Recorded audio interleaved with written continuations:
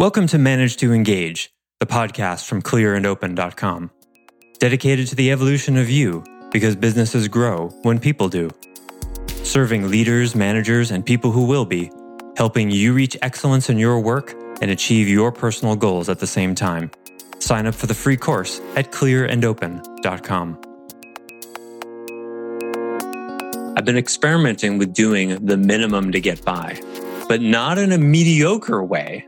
Not in a, I don't really want to have to engage, not in that way, but in a minimalistic kind of way. What's the minimum amount of effort I can put in to achieve the result? And this is how you become a great martial artist or a great musician.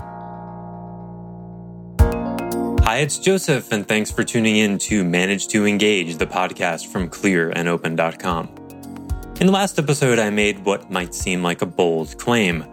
Busyness very well may be what destroys us as a species. But I'm not exaggerating. Busyness makes you stupid. It clutters your mind. And when your mind is cluttered, you don't think as clearly. You're not as conscious. You're not as aware. And you don't take good care of yourself. You add that up, and we won't be taking very good care of ourselves as a species. Have you noticed? So many of us are just doing. It's not healthy and it's easy to see. There's some acknowledgement of this in society today, but all you have to do is see the number of people immersed in their devices in a coffee shop or at an airport to see how hard it is for people to be idle, even for a couple of minutes. So today we're going to explore why our relationship with busyness and time is not just ineffective, but also unnatural, and how ultimately this causes many people to get stuck in thrival without ever reaching a state of flow. I offer weekly member webcasts, online courses, and mentorship at clearandopen.com because it's my truth that with the right tools, anyone can eliminate the people, money, and time problems holding them back in business. And I share parts of these webcasts and courses on this show because I want to help you too. If you're enjoying the show and learning from it, I'd love your feedback. If you're listening to the show on an Apple device, all you have to do is open up the podcast app, view the full description of this episode, and click the link to leave a rating and review for the show. Thanks so much for listening. Let's start the show.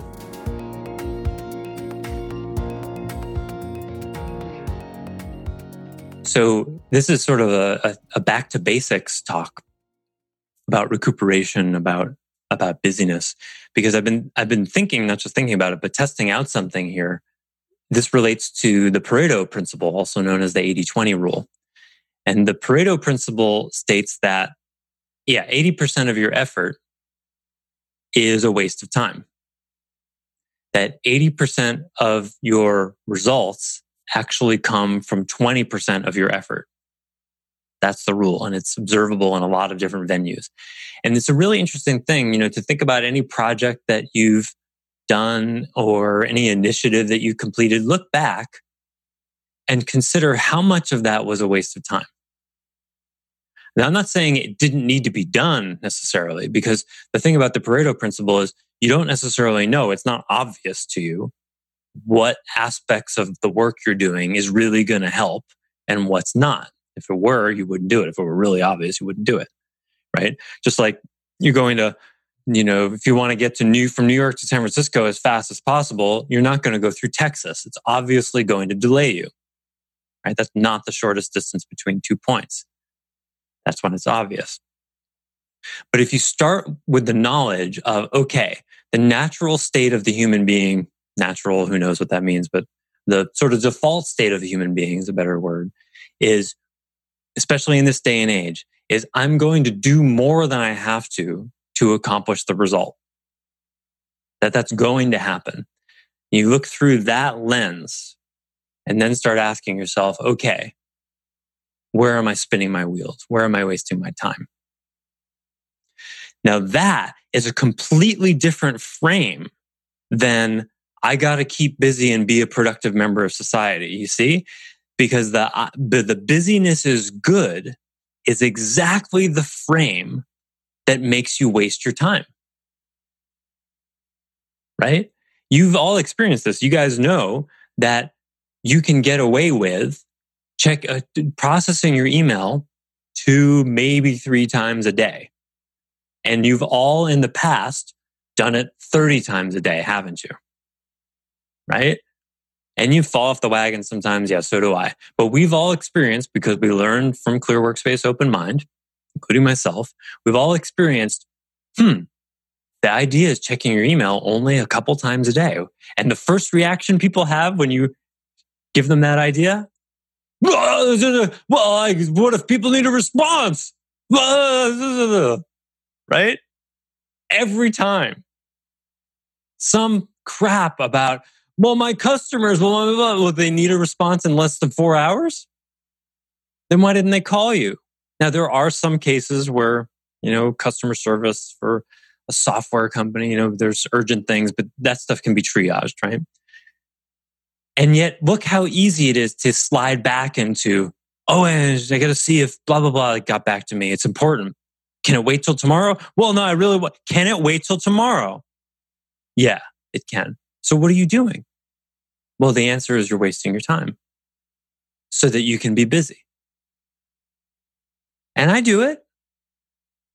I get it. I fall off the wagon too. But let's call a spade a spade. So if that happens with email, where else might it be happening? Where else is the unconscious need to be busy? Keeping you busy. And then at the end of the day, we go, man, that day went fast. I wish I had more time. Of course you do. Because 80% of what you did was unnecessary. Right? And some amount of that 80% you got to do anyway, because you can't know, right? You got to have the work ethic and put in the time and whatever. But what about the time that is easily demonstrable as not being necessary? Checking your email more than twice a day. For most people, completely unnecessary. Social media, for most people, completely unnecessary. And all the studies show doesn't really do much for your mood. In fact, usually you end up less happy as a result. All the things we do. So I've been doing an experiment for about the last 3 weeks. And I've been doing a lot less. We finally got some summer weather here, dried out a bit, and rainy season will come in a few weeks. So I figured, well, this is a good time for a kind of vacation. So I'm going to experiment with an idea that normally I would say is the root of mediocrity. So listen to me carefully when I say it. I've been experimenting with doing the minimum to get by, but not in a mediocre way, not in a, I don't really want to have to engage, not in that way, but in a minimalistic kind of way. What's the minimum amount of effort I can put in to achieve the result? And this is how you become a great martial artist or a great musician, right? You ever watch great musicians? It looks like their hands are barely moving, depending on the instrument, right? And I remember once watching a great guitarist and I saw this lick he did and was like, what was that? He barely moved his hand. And I slowed it down and zoomed in and I saw that he did two different, what we call bananas, where you put your, you depress one of your digits and you use the last knuckle on your finger to fret 2 or 3 strings. And he did 2 of them in succession, one for 2 strings and the other for 3 strings. And if you've never done the banana thing with your digits like that, it takes like 10 or 15 hours of work to be able to do that even a little bit proficiently. And then to be able to, when you do it and you hit the string, if you bar 3 strings with 1 digit, for example, you have to be able to, with a tiny little movement, decide which string's actually going to be fretted all the way and which ones are going to be muted. So it's really, really subtle. And of course, the way he did it looked easy. And this is why we love watching masters, right? Master athletes and master musicians, and because they make it look easy. And the best ones are the ones that just make it look totally effortless. But how they got to that effortless place is through an inordinate amount of work that includes finding in a kind of economy. How do I make this easy? How do I make this easy? How do I make this easy? I was a springboard diver, as a lot of you know, and one of my heroes growing up was Greg Louganis, because he was the big diver, when I was a kid.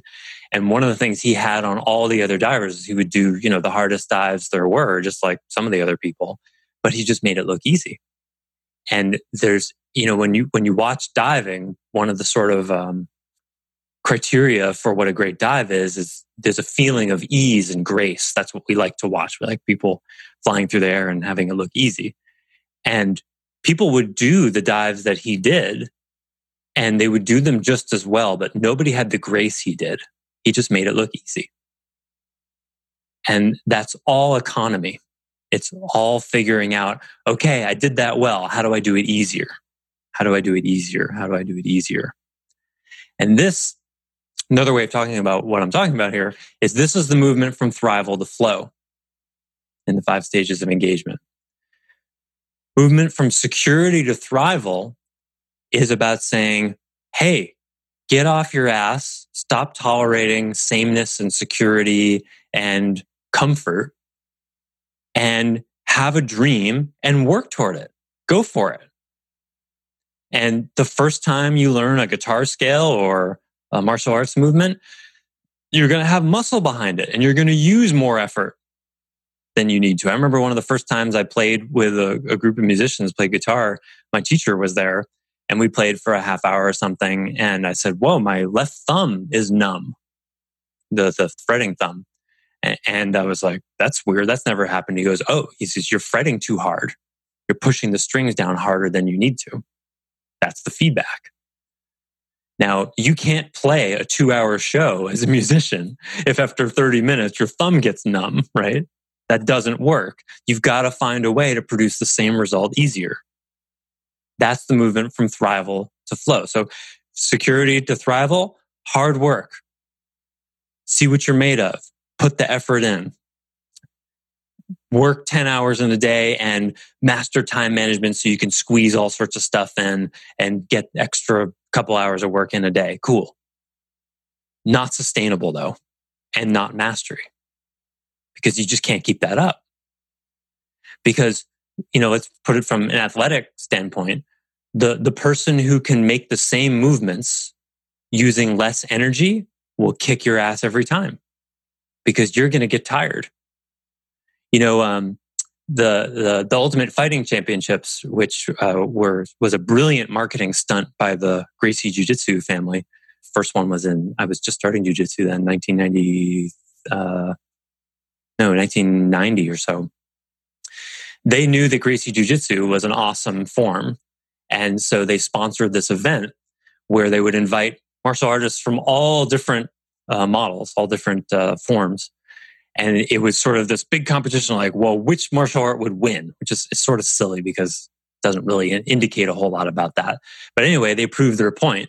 And Gracie Jiu-Jitsu beat everyone forever, basically, ever since that fight has happened. And one of the reasons why that happened, what that is true, is because all real fights end up on the ground in about 3 seconds. Unless they're pros. But a real fight ends up on the ground. That's just what happens. That's just how human beings are. And Gracie Jiu-Jitsu is a ground fighting art. But I went to a seminar once with one of the Gracies way back in the day.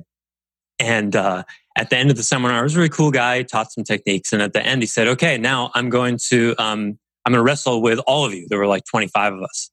And he beat all 25 people in about 30 to 60 seconds each. And he was giving people some, extra time.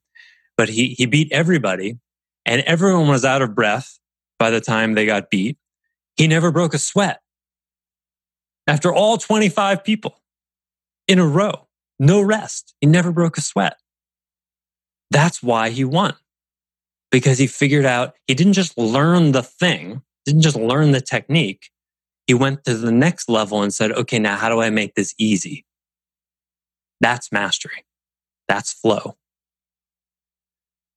That's flow. And that's the 0.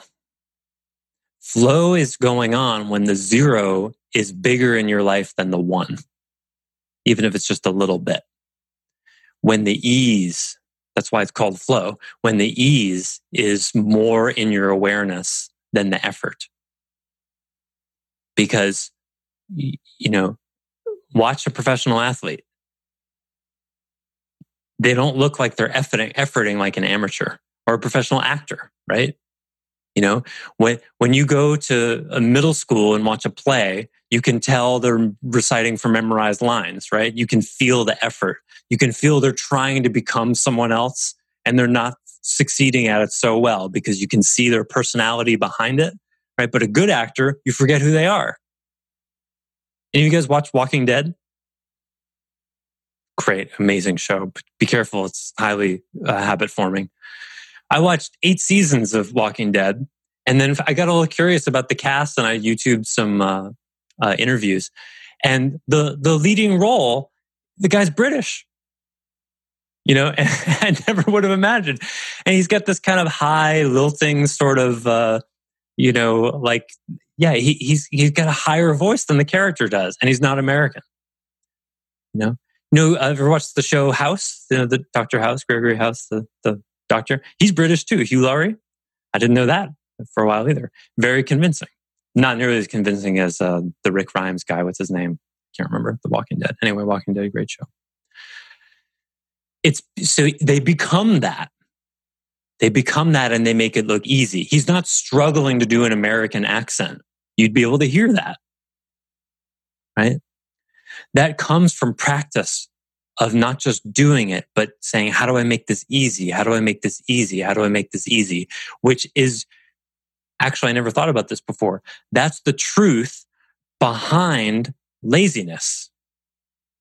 The lazy people who are doing the minimum to get by because they don't care, the truth behind that is they have some kind of instinct that things should be effortless in a way. And there's truth to that. Right? But to use the martial art example again, you know, when you first learn a technique, it's going to be hard and you're probably going to muscle it. It's not going to be in the flow and effortless, and you're not going to do it like a master. That's just how it is. When you first learn a scale, it's going to hurt your fingers. Yeah, I know it hurts your fingers. Keep playing it. Keep playing it. Okay, now you got it. Now let's talk about how you can make it easy. There's a technique in guitar where a little exercise where you push down the string so it makes the string buzz, which is not good. And then you figure out exactly how much pressure you need to put on the string so that it doesn't buzz, but not more. You know, but that's a more advanced technique. You don't do that typically until you start to learn where to put your fingers, right? So all of this is to say that many people get stuck in thrival. This is what happens when you get stuck in thrival. You get stuck in the illusion that all of your work is actually meaningful and helpful, right? Because, you know, being busy and it's hard work. And of course, all of what I'm doing is very important. The 19th and 20th time I checked my email, so those are the most important parts of the day, right? Of course they weren't. Actually, you didn't need to check your email at all today. What? Well, did you? I mean, really, think about it. Any emails you looked at today, could any of them wait for tomorrow? Could all of them have waited to tomorrow? Could you actually check your email every other day and only once? What would your mind be like then? What would your life be like then? And where are all the other places where you're cluttering up your life in the name of busyness rather than looking at what's the minimum I can do to have the same impact? The minimum effective dose, I call that. Not to get out of hard work, but so that you conserve and apply your resources in a way that makes sense.